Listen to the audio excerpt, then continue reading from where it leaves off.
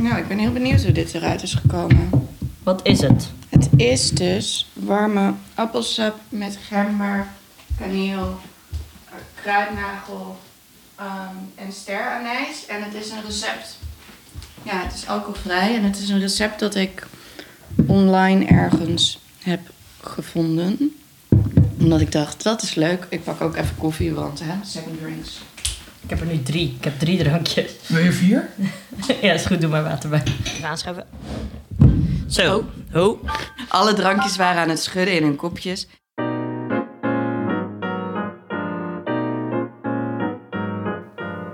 Welkom bij 10 dagen Reven. Een podcast van het Literatuurmuseum waarin wij, Jentel van Stokkem en Josien Wijkhuis, de avonden van Gerard Reven bespreken met liefhebbers, haters, experts, leken en alles wat daartussen valt. 10 dagen Reven is een kerstpodcast, een grote boekenclub en een gesprek over waarom je in godsnaam dit boek ieder jaar zou lezen. Eén van die gekke lezers ben ik, Josien Wijkhuis, radiomaker, schrijver en literatuurwetenschapper. Een andere, net iets minder gekke lezer, die een paar jaar geleden op 29 december in het boek is gestrand, ben ik, Jentel van Stokkem, schrijver van proza, poëzie en toneel. Als je nog luistert, dan betekent dit dat je bij hoofdstuk 3 bent aangeland. Maar als je dat nog niet hebt gelezen, dan is dit het moment om dat alsnog te doen. Je kunt het, het is best leuk. Kom op, mensen. Kom op nou. En dan kun je een glaasje warme appelsap of cider pakken, er een staafje kaneel in doen en daarna weer bij ons terugkomen. We bespreken dit hoofdstuk bij Jentel thuis, waar zojuist ook Daan Doesborgh is aangekomen.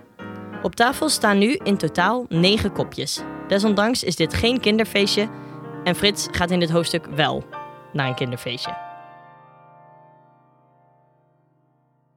Want Jentel, wat gebeurt er in dit hoofdstuk? Oké, wat gebeurt er in dit hoofdstuk?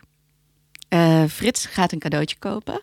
Hij is ontzettend bezig met geld bezuinigen daarin. En hij koopt uiteindelijk een metalig bord en een kopje dat hij helemaal kapot gaat schuren. Alleen maar omdat hij een boze puber is. Tot ze lelijk zijn. Hij koopt dit voor het kind van vrienden van hem. Jaap, niet te verwarren met Joop, en Joosje. Het kind heet Hansje en als hij aankomt, dan is Joosje alleen thuis met het kind en haar tante Stien. Daar is Frits duidelijk teleurgesteld over. Hij is de hele tijd een beetje aan het afgeven op dat kind. Hij maakt allemaal stomme grappen. Hij noemt kanker een mooie, machtige ziekte. Ja. Dan vervolgens komt Jaap wel. Dan is hij helemaal blij. De moeder van Joosje komt ook nog langs. Nou, daar zegt hij heel weinig over, behalve dat ze de zus van haar dochter zou kunnen zijn. Dan komt Arend Wortel met een vrouw die Nora heet, ook nog op bezoek. Hij heeft een jeneverdronk en allemaal rare verhalen en nare verhalen. En uiteindelijk gaat Frits naar huis en droomt hij dat er iets groots en gevaarlijks op hem afkomt. En hoort hij de hele tijd het galmen van de woorden: ik ben toch welkom. Bij deze aflevering willen we een kleine triggerwarning plaatsen. Het zal kort gaan over seksueel grensoverschrijdend gedrag. Als je daar gevoelig voor bent, kun je dat stukje overslaan. We zetten het in de show notes waar dat besproken wordt. En je hoeft niet te luisteren. Nee, daar hoef je niet naar te luisteren. Als je dat niet wil, als je daar niet gelukkig van wordt, het is kerst, dan hoef je daar niet naar te luisteren. Maar het is kort, dus we geven het aan. Wees voorzichtig. Yes.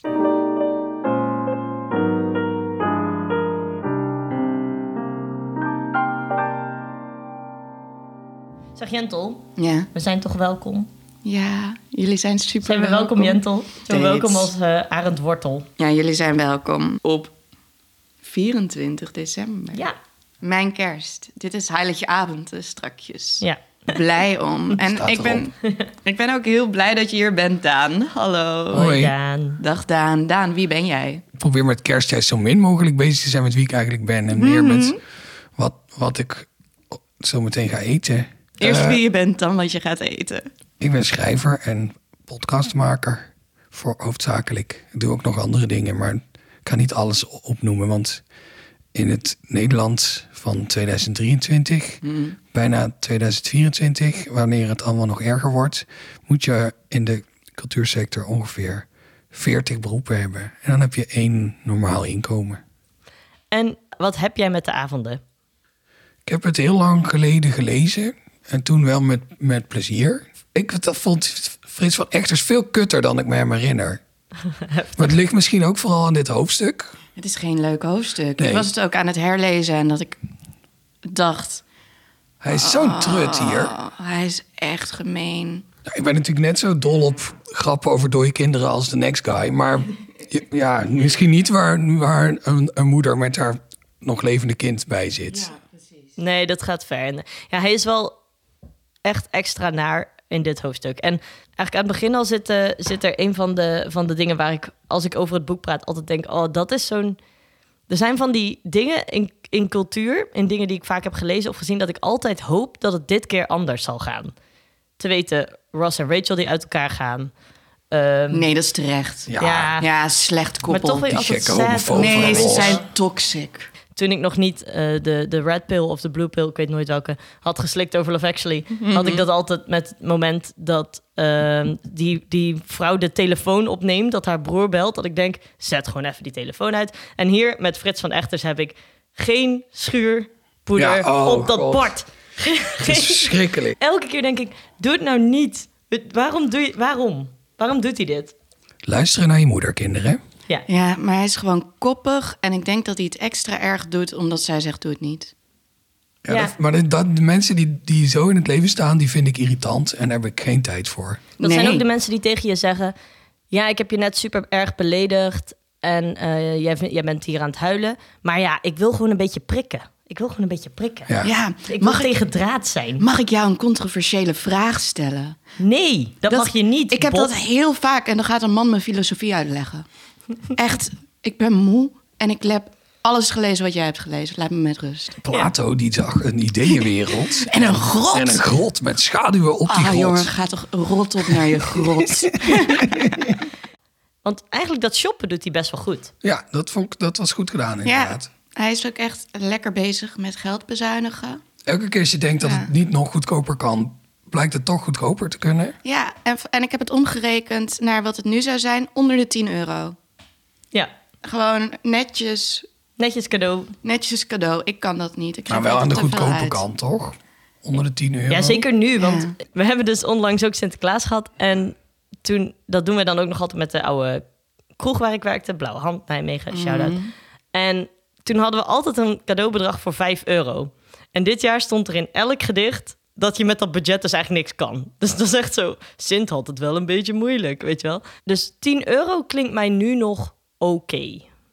Dat is inderdaad aan de goedkope kant, maar het kan wel, denk ik. Ja, Ja, dan vindt hij dat bekertje. Hij doet dan ook iets aardigs voor zijn collega. Hij doet toch eigenlijk iets onaardigs? Ja, nou, hij doet in beginsel iets aardigs, want hij koopt iets voor haar. Vervolgens liegt hij over hoe duur dat was. Ja, dat is toch... Ja. Is dat onder de streep? Als we de goede daad en de slechte daad zeg maar, aftrekken van elkaar, heeft hij dan onder de streep iets goeds of iets slechts gedaan? Ik denk wel iets goeds eigenlijk, want vanuit haar perspectief is het alleen maar leuk. Zij weet dat niet. Zij weet dat niet. Soms is informatie ook, maakt dingen ook kapot. Misschien hoeft ze dit ook niet te weten. Dan komt ze thuis, zegt, hey pa, ma, kijk wat ik heb gekregen vandaag. van mijn collega. Van mijn jonge collega Frits. Ja. Oh. En dat die vader dan opkijkt van zijn krant en zegt, wat doet zijn vader? Ja, die ziet gelijk kansen misschien. Ja, die denkt, hey, nou, careful what you wish for, Ja, Henk. inderdaad. Henk. Ja, ja, want hij blijft het haar ook maar inpeperen. Alsof hij steeds aardig genoemd wil blijven worden. Ja, hij doet dingen niet zomaar, inderdaad. Hij gaat er dan wel over opscheppen. Van kijk eens hoe voordelig. En dan zegt zij ook, oh, ik had niet door dat jij zo praktisch was. Ja, het voelt een beetje manipulatief soms. Ik vind dit wel een van Frits' meer manipulatieve hoofdstukken op dit moment. Ja. Ik vind overigens Pim, dus geheel terzijde, echt een prachtige naam voor een vrouw. Ja, Dat wil ik even gezegd hebben. Ik ging het ook meteen zo in mijn hoofd prenten van, ooit een personage Pim noemen. Ik ken er 2, ze zijn al bij top. Dus, Vrouwen die Pim heten. Ja. Ja, ik ken er 1 en die is ook echt heel leuk. Ja. Oh, ik ken er geen. Tip voor de luisteraar, mocht je nog een keer een meisje krijgen, Pim. Stel, je hebt nog ergens een dokter. Ja, dan wordt het een leuk mens. Ja, Ja. sowieso. Trendingnamen worden dit nu. Ja, en dan komt hij thuis bij zijn ouders. En dan gaat hij dus zijn cadeau beschadigen. Ja, en zijn pa is weer weg. Koppigheid. Die vader is dan weg. En... Ja, hij is weg zoals Jos zei. Ja, zoals Jos vorige keer zei. Jos Joosten, Daan zegt dus dat die vader en moeder een open huwelijk hebben. En dat zij daar maar matig oké mee is. Ik had wel al eens de theorie gehoord dat die vader naar de hoeren ging. Er was toch 1 bijzinnetje waaruit dat op te maken is. Maar ik vind die theorie van Jos Joosten wel gezelliger. En hij komt dan wel thuis. Precies op tijd. Precies op tijd. Dus waar klagen we nou eigenlijk over? Ja, waar zeuren we nou over? Ja, Hij zit toch niks. gewoon. Sowieso staat op tafel, die man komt binnen. Ja, maar sowieso heeft die moeder het weer moeilijk hoor, dit hoofdstuk.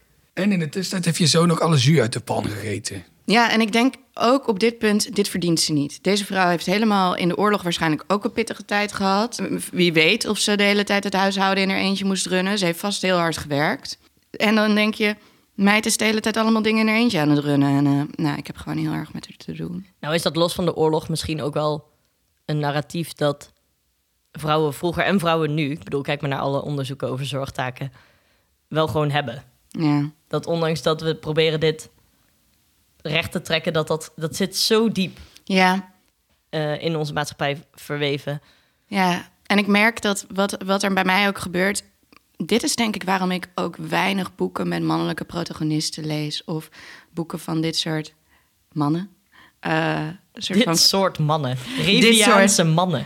Dit soort klassiekers. Maar ik ben altijd heel erg op zoek naar een personage... waar ik me aan kan verbinden als zijnde ook jonge vrouw. Dus dan komt zo Pim langs en dan hoop ik meteen dat Pim terugkomt of zo. Maar ook als we dan bij Joosje zijn... ik ben de hele tijd aan het zoeken naar een soort van... iemand aan wie ik me kan verbinden, ook vanuit... misschien een bepaald soort genderrol of iets. En ik kan niet met Frits. Want hij doet allemaal dingen waartoe ik geconditioneerd ben... om dat nooit te doen. Ik als man kan ook niet met Frits. Nee. En ik vind altijd... aardig zijn is leuk, maar Frits vindt van niet. En daar kan ik niet mee levelen. Nee, zo simpel is het eigenlijk wel, hè? Ja, aardig zijn is leuk. Doe gewoon aardig. Maar heb je wel eens dat je merkt dat je onaardig bent... maar daar niet zoveel aan kan doen? Want ik heb ook het idee dat hij dat nu ook weer een beetje heeft. Het is toch soms ook wel een beetje ondanks hemzelf. Ik weet, ik ben heus wel eens onaardig. En ik ben ook wel eens onaardig en daar kan ik er niks aan doen. Meestal moet ik dan eten. Maar dan, dat is wel een ander soort onaardigheid. Kijk, dit is acties ondernemen en stappen vooruit denken... met als doel onaardig doen tegen iemand. Ja. En dat is echt next level. Ja. En jij gaat dan gewoon een beetje brommen. Tenminste, ik heb jou wel eens meegemaakt dat jij eigenlijk moest eten. Wij hebben gekampeerd samen. Ja. Dat is echt de diepte van mijn ziel. Hebben jullie gekampeerd in Castricum toevallig? Helaas nee, niet. bij Oerol. Oh. Ja, toen was jij brommerig. Ik had wel eens trek inderdaad. Ja. Maar dan ging je niet om uit spijt een bord schuren? Nee, of inderdaad 3 stappen vooruit denken... zodat de cliënt al enorm te kakker kon zetten daar in Café de Zomer. Nee, dat doe ik niet. Nee, je hebt mij niet te kakker gezet. Daar ben ik je nog steeds heel dankbaar voor. Nou ja, dat zou gewoon normale menselijkheid... daar hoef je niet eens dankbaar voor te zijn. Dat is bare minimum wat je kan verwachten van iemand. Ja, precies. Ik accepteer jouw dankbaarheid niet, maar ik waardeer het wel. Over dankbaarheid gesproken, dan komt hij ook bij Hansje, de baby van Jaap en Joosje. Toen heette baby's nog Hansje. Cute. Ja. Dat vind ik ook alleen maar een leuke naam als het bij een meisje is. Ja, ik hou niet van verklein... Het is een jongetje, hè, denk ik nu. Ja, maar ik hou niet van verkleinde mannennamen voor meisjes. Oh ja. Guusje, Hansje, Geertje. Een soort mini...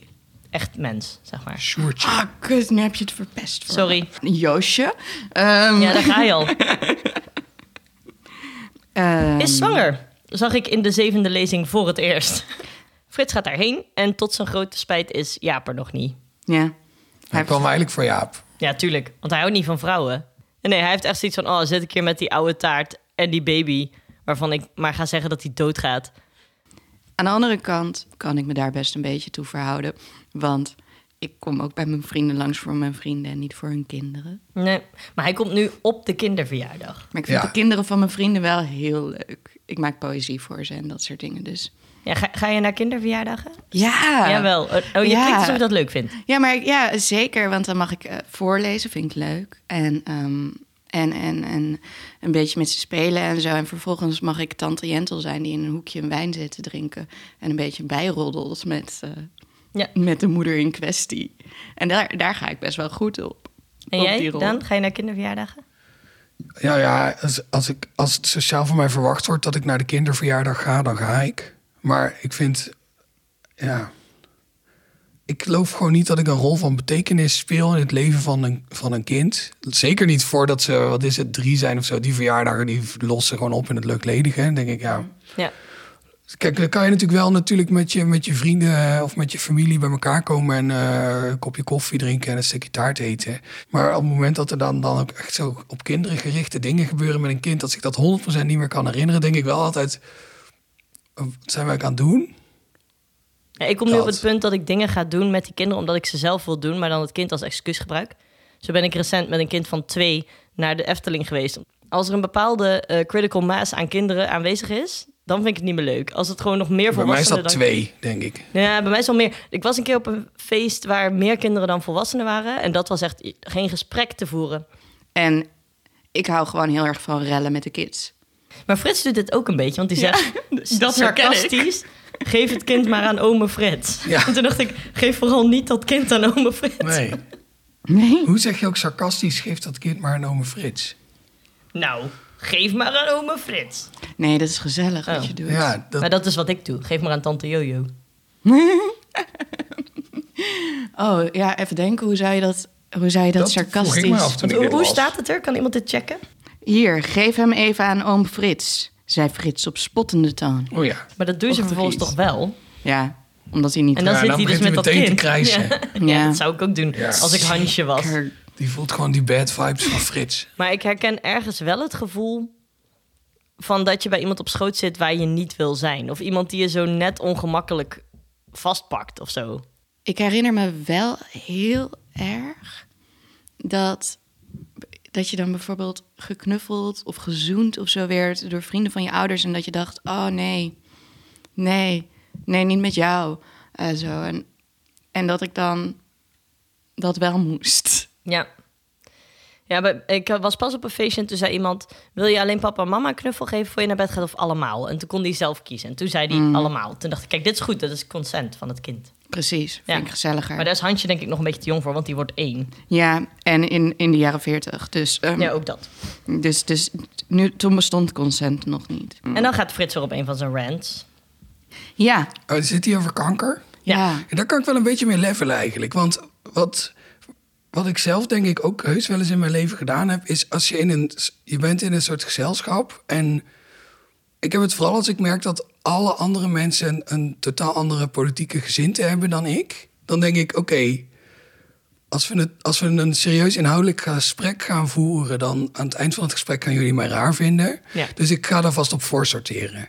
Okay. Alleen, ik heb nog niet de voortekenen gezien binnen dit gesprek... van dat hij kwam al zo binnen, denk ik. Ja. En bij mij zou het dan zo zijn dat ik op een gegeven moment denk... oké, deze situatie kent alleen nog maar verliezers. Tenzij ik gewoon nu mezelf ga amuseren door rare dingen te zeggen... dan heb ik misschien nog een leuke avond. En dan hebben deze mensen misschien morgen bij de koffieautomaat gezegd... ik heb nou toch een rare freak ontmoet. Misschien dat Frits er eigenlijk altijd van uitgaat... dat er alleen maar verliezers in de situatie zijn. Of zo. En dan zegt hij, Jezus, hoe kom ik hier vandaan? Terwijl... als hij nou zichzelf nog in ieder geval zit te vermaken... of zelf denkt, nou, ik zit in ieder geval niet alleen thuis... met mijn zielige moeder en mijn afwezige vader. Maar ook dat niet. Hij denkt gewoon, weg, ik moet weg. Ja, het is echt een moedje voor hem bijna. Terwijl hij er wel al de hele dag naartoe aan het leven is. Dus... Ja, en zijn best heeft gedaan om een cadeautje te kopen. En oprecht wel zin heeft om Jaap te zien. En Joosje, die denkt gewoon, fuck jou, ik ga zitten breien. Ja. Die gaat gewoon lekker. Daar ben ik een beetje jaloers op, want ik doe ook heel graag iets met mijn handen. Dan kan ik beter concentreren. In mijn geval is dat borduren. Maar er zijn ook heel veel mensen vinden dat heel onbeschoft. Als je dat doet, in gezelschap. Ja, want handwerken, dat is toch over het algemeen wel het soort activiteit... waarbij je ook nog een gesprek kan voeren. Ja, vind ik wel. Het is beter dan een Game Boy. Ja, of de hele tijd op je telefoon zitten, dacht ik. Ja. En het gevaar van double screenen bestaat bij mij altijd. Ook tijdens Zooms en als ik tv kijk. Dus ik denk, nou, dan kan ik maar beter iets met mijn handen doen. Als een van jullie nu ineens een breiwerkje tevoorschijn zou halen, zou ik daar echt geen problemen mee hebben. Dat is ook auditief wel gezellig, hoor je zo dat tikken. Ja, ik heb er daarin liggen. En dan komt Jaap uiteindelijk. En dan blijkt Jaap toch ook wel een beetje zo. En ze maken boksbewegingen. Dat doe ik ook altijd bij jou als ik jou zie binnenkomen. Dat ik even met je ga boksen. Ja, altijd even een beetje schaduwboksen. Ja. En, als ik niet de rest van het boek ook gelezen had, dan zou ik op basis van die scène kunnen denken, oh wacht, als die Jaap erbij is, dan wordt Frits normaler. Ik bedoel, je hebt van die vriendschappen, tenminste ik wel, waar je met z'n tweeën een soort dynamiek hebt die klopt. Maar op het moment dat je dan, zonder dat die ander erbij is, zo zou gedragen, dan zou je echt heel weird zijn. Ja. En dat dacht ik eerst even dat hier aan de hand is. Maar hij is gewoon continu heel op een hele nare en dreigende manier raar. Ja, en hun vriendschap is gewoon gebaseerd op elkaar hele nare verhalen vertellen.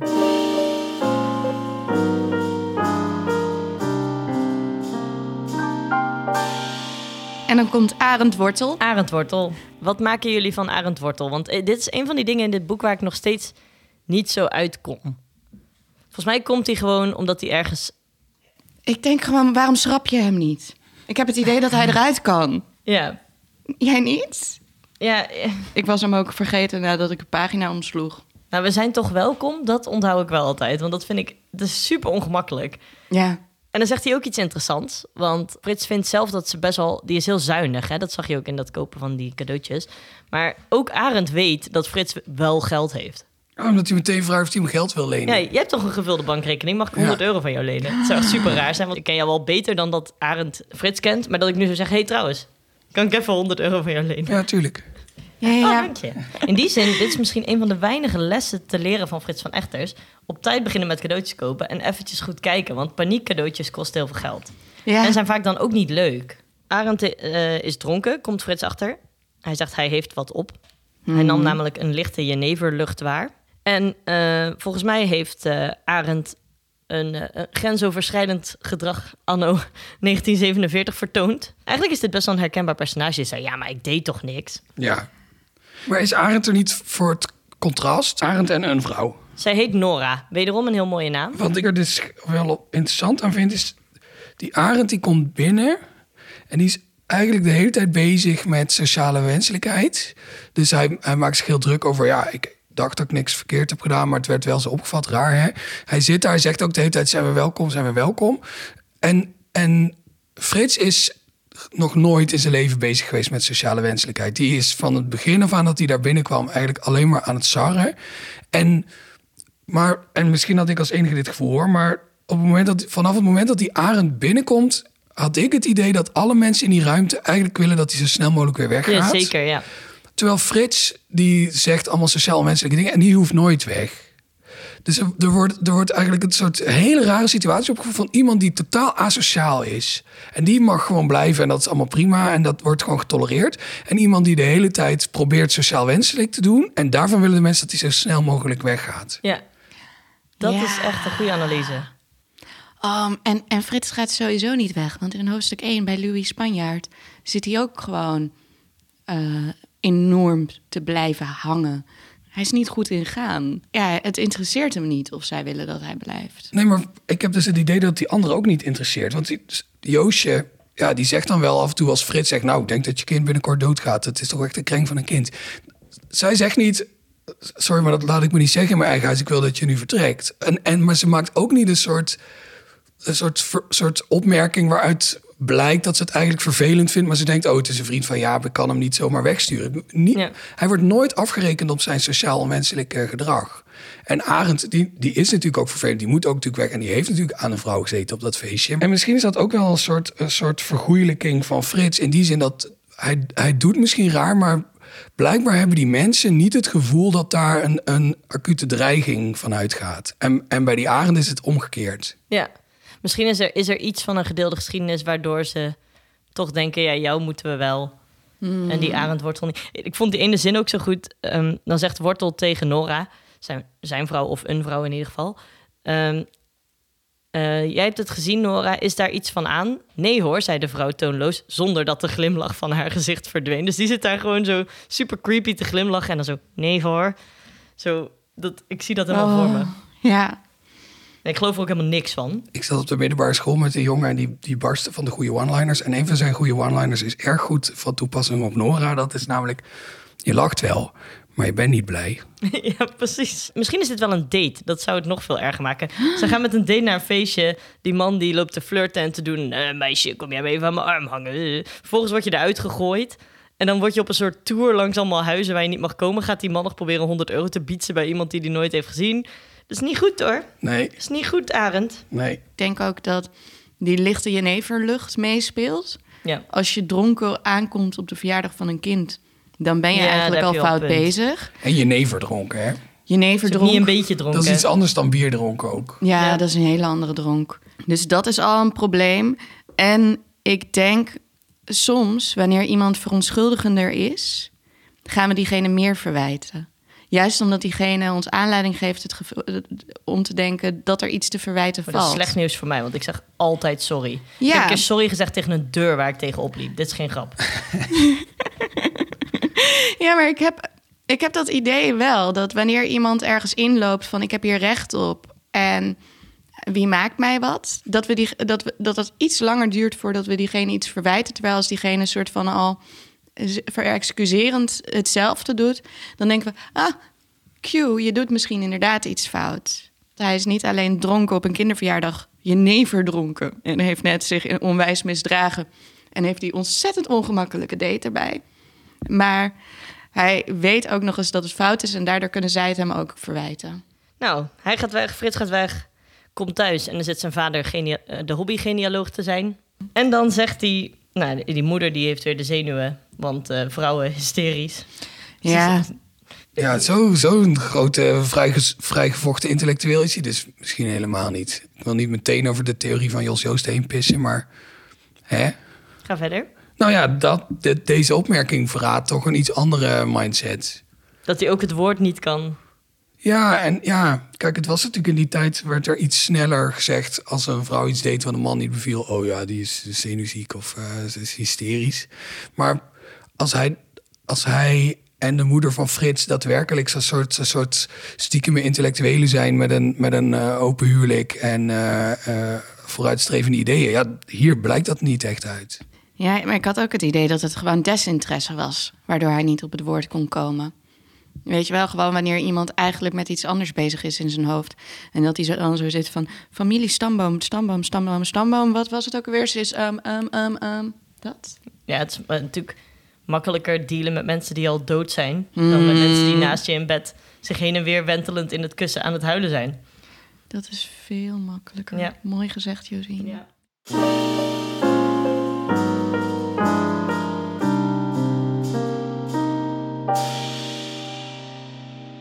En dan gaat hij naar bed en dan zegt hij, wat mij betreft... een van de mooiste dingen die in dit hele boek staat. Zo zijn onze dagen die ons gegeven zijn onder de zon... zei hij hardop in het donker. Vind ik mooi. Ja, het is wel bloedmooi proza. Ja, en ook dat hij die scènes zo opbouwt dat die personages aan de ene kant... En je kan er heel lang over discussiëren. Hoe zijn die verhoudingen eigenlijk? Waarom gebeurt er dit? Waarom zit dit er überhaupt in? En ja, hij trekt lijnen en die suggereren dat ze een bepaalde kant op gaan. Maar uiteindelijk maakt hij ze niet af. Maar wel net genoeg dat je denkt... ja, maar dit staat er toch wel. En dit is toch met een reden... Het is als proza enorm ingenieus opgezet. Want daarin lijkt het misschien ook best wel een beetje op poëzie. En jij hebt natuurlijk de Poëzie-podcast en bent dichter. En jullie hebben ook net de Poëzie-podcast kerstspecial online gezet, trouwens. Tip. Kan iedereen gewoon luisteren? Kan iedereen Gratis. gewoon luisteren, staat ook overal. Maar jij hebt ook de gedichten van ons, Gerard, meegenomen. Ik heb 2 gedichten uitgezocht van tevoren... waarvan ik dacht, die kan ik misschien lezen. Eentje omdat ik die heel mooi vind... en eentje omdat ik hem heel grappig vind. Dus jullie mogen kiezen. Nou, ik wil ze eigenlijk allebei wel. Ja, oké, is goed. Leuk. Meer poëzie is altijd meer beter. Dat Toch? is waar. En dit gedicht is uit 1939... dus van voor de avonden... schreef hij het gedicht Alleen... wat een afgrijselijke titel is voor een gedicht. Maar ik ben ook afgrijselijk in het bedenken van titels voor gedichten. En dat geeft niet, heb ik besloten. Oké. Moet dat zo? Ja, nou, dat vind ik dan wel weer een hele goede titel. Dat is de titel van hele goede titel. Mijn bundel die in februari verschijnt. Maar ook van een gedicht in die bundel. Maar dit gedicht heet Alleen. Ver weg, het donkere water op, ging ik eens in een kleine boot. De wind lag stil en zonder stoot van golfslag voer ik zwijgend voort. En schouwde om mij heen. Een vis die door het water schoof. Een vogel die de lucht instoof. En ik zat in mijn boot en dacht, een vis die door het water schuift. Een vogel die de lucht instuift. En ik hier in mijn boot. Dat is echt prachtig. Het is een lief gedichtje, toch? En het is heel eenvoudig, maar tegelijkertijd ook heel goed getroffen. Het gaat over mindfulness avant la lettre. Ja, eigenlijk wel inderdaad. Ja, dit is echt heel mooi. In het moment zijn en daarbij stilstaan. Ja, en wat als je nou dicht op kijkt, wat vind je hier zo mooi aan verder? Als ik er als dichter naar kijk, dan ga ik er op een technische manier naar kijken. En dan vind ik het heel interessant hoe hij met vormvastheid en meer vrijere structuur speelt. Het begint gewoon heel braaf met boot en stoot. En dat rijmt keurig. Nou, dan verwacht je dat die volgende regel weer rijmt met de regel daarvoor, namelijk ver weg het donkere water op. Maar dat gebeurt niet, want dan doet hij voort. Het rijmt niet op boot en stoot, maar bijna wel. Ja, maar die ook-klank en de herhaling ervan. Ja, maar er wordt een hele mooie verbinding gelegd of zo tussen die strofes. Je voelt heel erg... en ook die omkering die daarin plaatsvindt, zo aan het einde. Ja, en wat ik ook altijd heel fascinerend vind in gedichten is als dichters iets doen wat eigenlijk volgens de regels van de poëzie die niet bestaan niet mag. Je doet nu aanhalingstekens in de lucht. Dat kan de regels van de poëzie die niet bestaan. Ja, nee, maar er zijn natuurlijk wel bepaalde dingen waarvan dichters over het algemeen zeggen, nou, dat moet je niet doen. Bijvoorbeeld het woord meanderen gebruiken of het woord deemstering of zo. En waarom is dat? Dat is lelijk. Ik vind meanderen best wel een mooi woord. Maar ik ben dan ook geen dichter. Meanderen is ook een mooi woord, maar het is inmiddels zo vaak gebruikt in poëzie dat dichters er echt mee op moeten houden. En wat ik dan dus heel erg leuk vind, is als dichters dat toch doen. Ja, dus Erik Jan Harmens heeft in zijn nieuwe bundel een gedicht waarin de regel zit, een man, mak als vak, die met de meanderende meute kan meanderen. Nou, dat is ijzersterk. Dat is mooi. En Gerard Reven doet dat hier eigenlijk ook. Want wat je niet mag doen in een gedicht is een woord laten rijmen op gewoon nog een keer hetzelfde woord. Ja, maar dat mag zelfs niet in Sinterklaasgedichten. Nee, precies. Nee. Maar Gerard Reven doet dat in feite wel.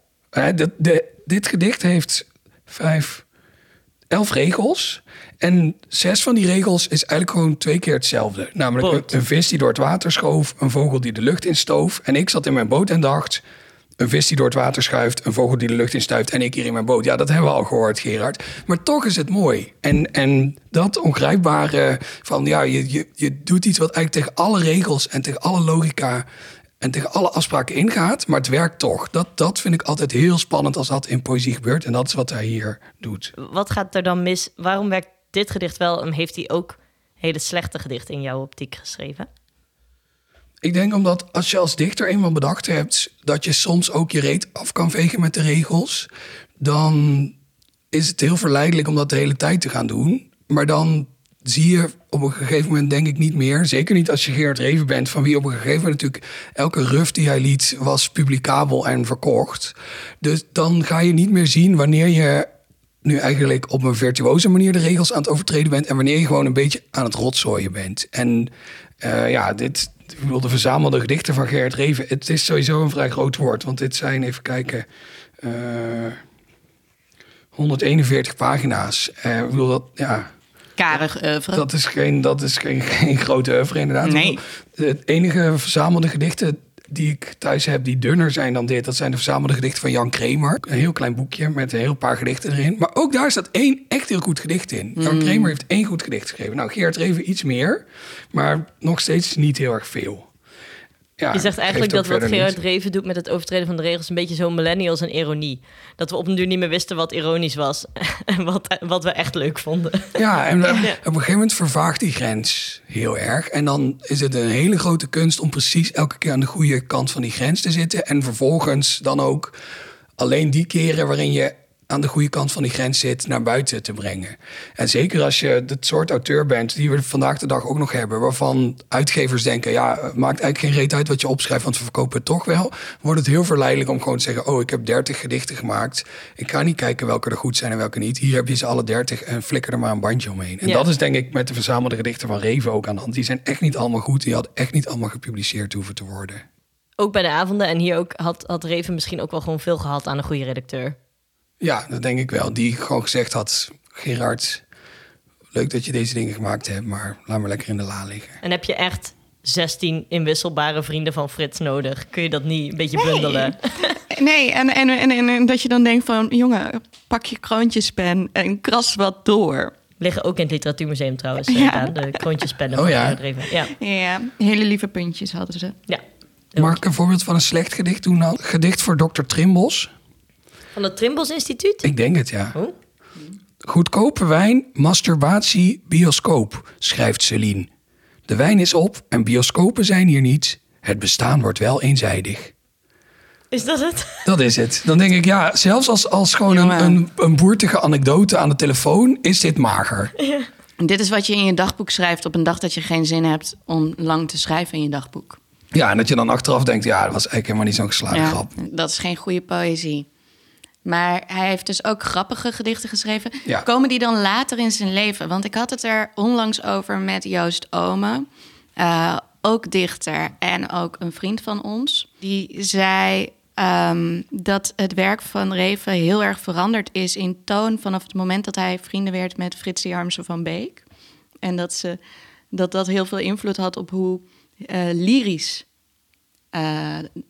zijn toon werd op een gegeven moment. Dat bijvoorbeeld een Nader tot u, dat veel speelser en lyrischer is door die vriendschap. En dan ben ik ook wel benieuwd of het grappige gedicht misschien is rond de tijd dat hij bijvoorbeeld naar Jachtlust ging. Even voor de niet-dichters aan tafel. Fritsie Harmsen van Beek. Fritsie Harmsen van Beek is een Nederlandse dichter uit de jaren 50. Ze zat midden in de scene. Heel klein oeuvre, Geachte muizenpoot en zo. Heeft ze geschreven en dat is prachtig. Echt heel leuk. En ze is de ex van Remco Kampert en heeft ooit een asbak naar haar hoofd gegooid. Lullig. Ja, helemaal vervelend. kut. Ja. En zij had inderdaad de Jachtlust. Dat was een soort gekraakte villa ergens in de duinen. En dat was een soort ontmoetingsplaats voor allerlei kunstenaars. En daar kwam Gerard Reven blijkbaar. En dat heeft hem als dichter blijkbaar veranderd. Maar dit gedicht is uit 1973. Dus volgens mij is dat wel een stukje nadat hij Fritsie heeft leren kennen. Zeker. Ja, en grappig dus. En grappig, ja, dit is eigenlijk gewoon een soort Jiske Vet sketch. En het heet De Blijde Boodschap. Een vriend van mij vindt dit gedicht zo grappig dat hij het bijna uit zijn hoofd kent. En dat is knap, want er zit een heel stukje potjes Latijn in. Oh, wat goed. Dat gaan jullie vanzelf horen. De Blijde Boodschap. Ik zat met kloppend hart voor de kleurentelevisie en dacht: zijn heiligheid zal toch wel gewag maken van het toenemende verval der zeden? En ja hoor, nauwelijks was hij begonnen of ik hoorde al: decadentia, immorale, multifilti cortirocchi, influenza, filmi cinema bestiale, contra sacrissima matrimoniacale, criminale atheestarum rerum novarum, et cum spiriti tuo, cortomo, nix aan de handa. Het was jammer dat het zo kort duurde, maar toen het uit was, was er fijne muziek van het leger. Ik vind dit leven al geweldig en straks nog het eeuwig leven in de hemel. Je vraagt je wel eens af, waar hebben wij het aan verdiend? Ja, dit is toch prachtig? Fantastisch. Oh, dit is waanzinnig. Ja, dit is goed. Oh, dit is fantastisch. Kijk, Reven die werd later in zijn leven, en ik denk dat we 73 al wel tot die periode kunnen rekenen, werd hij natuurlijk zo'n soort weirde guy die wel of niet religieus was de hele tijd. Ja. En het geloof de hele tijd belachelijk maakte, maar ook bloedserieus was erover. Ja. En dit gedicht valt in de categorie het geloof belachelijk maken, maar niet op een platte manier die er eigenlijk alleen maar à la Frits van Echters op uit is om te chockeren. En daarom vind ik het een heel sympathiek gedicht. Ja, er ligt ook een geloof in het hiernamaals aan ten grondslag, als je dat gelooft dat hij dat echt denkt, maar toch. Ja, en ook je kan je kan het bijna niet oprecht lezen. Je zou kunnen zeggen, dit is een gedicht over iemand die alles wat de paus zegt geweldig vindt. En ook nog eens super mooi vindt dat als er dan muziek is op tv bij het Vaticaan, dan wordt dat door halve militairen of hele militairen gespeeld. En dan krijgen we ook nog het eeuwig leven aan de rechterhand van de Heer in de blinkende zalen des hemels. Waar hebben we het toch allemaal aan verdiend? Maar het is zo lullig opgeschreven allemaal. En met die speech van die paus erin, die ook compleet belachelijk is. Je kan het volgens mij gewoon oprecht niet serieus nemen. Maar dat is ook, daarom noem ik het ook een Jiske-vet sketch. Ik vind humor die bestaat uit met een compleet stalen gezicht iets compleet belachelijks zeggen. Dat is mijn favoriete soort humor. En dat is waar Jiske-vet zo goed in was. Maar voor Cote en de Bie ook. Die speelden mensen die belachelijk waren, maar met een complete serieuze toewijding. En dan wordt het heel grappig. Ja. Ja. Als je dit gaat zeggen op een toon die verraadt dat je het zelf ook heel jolig vindt, dan zit je bij de lama's en dan wordt het gewoon meteen 70% minder leuk. Nu vroeg ik me af, het is vanavond kerstavond, wat ga je doen? Ik ga met Jelle, mijn beste vriend, en met mijn geliefde en met mijn kat bij mij thuis 3 verschillende soorten stoofvlees eten. Oh, wauw. Ja, dat is, we hebben Mexicaans stoofvlees, Limburgs stoofvlees en Indonesisch stoofvlees. Want we houden van stoofvlees en dat gaan we eten. Met frietjes of zonder frietjes? Ik vermoed wel met frietjes, ja. Maar we hebben de bijgerechten nog niet helemaal uitgedokterd. Daar gaan we zo meteen nog eens eventjes verwoed over appen. Waarschijnlijk terwijl ik in een veel te drukke supermarkt sta. Want ik heb ook nog niet alle inkopen gedaan. En daar ga ik mezelf zo meteen heel erg om haten. Ja, maar dat hoort erbij. Uitstekend. En misschien kun je ook nog ergens een tinnen kopje of zo kopen en dat kapot schuren. Oh ja, dat kan ik. Ja. Want het is natuurlijk zonder zelfhaat is het geen kerst. Nee, precies. Zo is het. Hartstikke bedankt, Daan. Ik vond het echt heel leuk. Dank je wel. Ik ook. Graag gedaan. En luister de Poëziepodcast allemaal. Ja, het is gratis. Het is gratis en zeker de kerstaflevering. Ja, die is heel gezellig. Ja, dank je wel. Fijne kerstavond allemaal. Fijne kerst.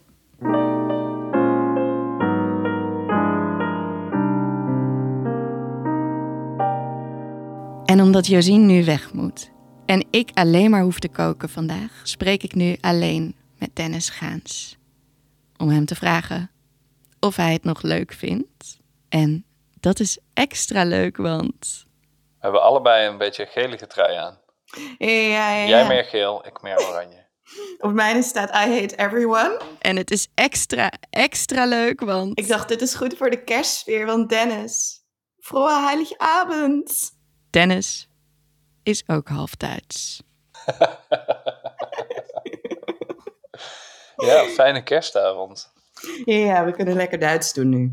Vierden jullie het vroeger? Heiligabend? Ja, heel erg zelfs. In Duitsland, elk jaar. Ja, wij ook. Wat deden jullie? Ja, cadeautjes. Ja, wij ook. Eerst naar de mis, dan heel uitgebreid eten. Ook altijd een Gans moest dan altijd op tafel staan. En dan stal de hond de Gans van tafel. Nee, wij waren niet... Het was geen klassiek kerstdiner, denk ik. Ja, we hebben ook al een tijdje dat we dan... mijn broer, die werkte in restaurants. En die liep toen stage bij een hotel in de Eifel. En dan gingen we daar altijd kerst vieren. Omdat hij dan altijd moest werken met kerst. Dus dan aten we wel vrij klassiek, ja. Maar goed, wij vierden het wel. Frits van Echters daarentegen niet. Nee. Echt. Ja, er gebeurt echt niks in dit hoofdstuk. Maar echt helemaal niks. Nee. Behalve, ja. Er is zo'n nummer van Ben Folds. Dat heet, volgens mij nog van Ben Folds 5. Dat heet The Battle of Who Could Care Less.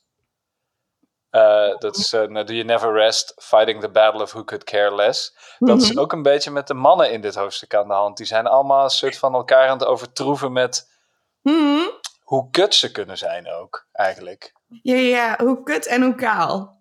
Ja, is soort van de hoe battle. ziek. Zeg maar, wie gaat er als eerste dood? Wie kan de lulligste opmerkingen maken? Maar je vond dit hoofdstuk niet leuk? Nee, niet dat ik nou zo'n special snowflake ben, maar ik vond dat soort van afgeven op zieke mensen en ook kinderen. En ik dacht, het is wel veel hoor. Het is wel veel, Frits. En ook kunnen we het even hebben over het warenhuis, het wespennest. Dat ga je toch Ik zou bij elke schrijfstudent zou ik zeggen, really? Het wespennest? Kon je niks beters verzinnen? Ja, maar dat was ook het moment waarop ik dacht, dit hoofdstuk is het meest satire. En dit hoofdstuk is misschien ook het meest geschreven, niet zozeer voor ons als lezers of zo, maar misschien gewoon voor de mensen die erin zitten. Want ik heb even zitten googlen wie dat dan waren. En allereerst Joosje, super knappe vrouw, echt een babe. Schijnbaar ook heel intelligent. En de man waarop Jaap gebaseerd is inderdaad kalend en werd daarna kaal. Op hun foto's samen. Dus toch, in hoofdstuk 2 vond ik hem echt grappig, Frits. Dacht ik, hij gaat gewoon net te lang door. Dat kan ik wel waarderen. Maar dan, in dit hoofdstuk gaat hij ook voor mij te lang door. Dat ik denk, Maar ik heb ook het idee dat dit ook een hoofdstuk is waarin we Frits weinig tegen zichzelf horen praten. En veel tegen anderen. En dan is wat hij zegt niet heel aardig. We worden minder deel van zijn binnenwereld tot aan de droom. Ja, ik was wel weer enthousiast over de droom. En ik dacht ook, als zeg maar mijn hele vlindertheorie nog steeds opgaat, dan klopt het ook wel. Want dit was ook een beetje een nachtmerrie, die hij weer had. Ja. Met een grappig einde natuurlijk. Maar dit hoofdstuk was natuurlijk ook een beetje een weirde nachtmerrie, waarin mensen gewoon zo net te lang vervelend blijven doen. Dus ik dacht, dan in dat opzicht klopt het hoofdstuk dan weer wel. Dat de tijd ook zo stilstaand lijkt te zijn of zo, de hele tijd. Ja. En dat hij dan ook zegt op een gegeven moment over zijn horloge dat voorloopt. En dat hij aan de hand daarvan aan het tellen is. Dat is ook bijna een soort droomlogica. Hij is wel iemand die zo constant bezig is met het volgende. Van wanneer kom ik hier weer weg? Wanneer is dit voorbij? Weet je wel, dat is natuurlijk... Hij is de hele tijd soort van niet in het moment. Maar bij het volgende moment en vooral het moment wanneer kom ik hier weer weg. Dus dat voorlopende horloge vind ik heel erg bij hem passen. Maar vandaar denk ik ook die obsessie met de kaalheid. Dat is ook voorlopen op de tijd. Ja. Zo, hij kan niet de haren accepteren die zijn vrienden maar hebben. Hij is de hele tijd aan het benadrukken dat ze ouder aan het worden zijn. Maar wordt het beter morgen, Jentel? Morgen? Morgen is kerst, Dennis. Maar ik moet wel zeggen dat deze leeservaring voor mij totaal anders is dan de eerste keer. Dus ik heb nu ook gewoon... Ik merk dat ik de eerste keer veel bozer aan het lezen was. Ik heb allemaal boze aantekeningen in de kantlijn staan, zoals No Shit Sherlock. Het is natuurlijk een boek waarvan dan iedereen vindt dat je het gelezen moet hebben, omdat het zo'n boek is waarvan iedereen vindt dat je het gelezen moet hebben. Ik ben tot nu toe nog niet overtuigd, zeg maar. Ja, dus morgen kerst, leuk. Maar ja, wij mogen nu natuurlijk gewoon al tegen elkaar zeggen, dus vroege Weihnachten. Vroege Weihnachten. En dan morgen met die zeeuw erbij. Ja. En dan misschien is hij wel heel boos over alles wat wij gezegd hebben over Gerard. Oh, ik hoop het. Ja, oké. Lijkt me leuk.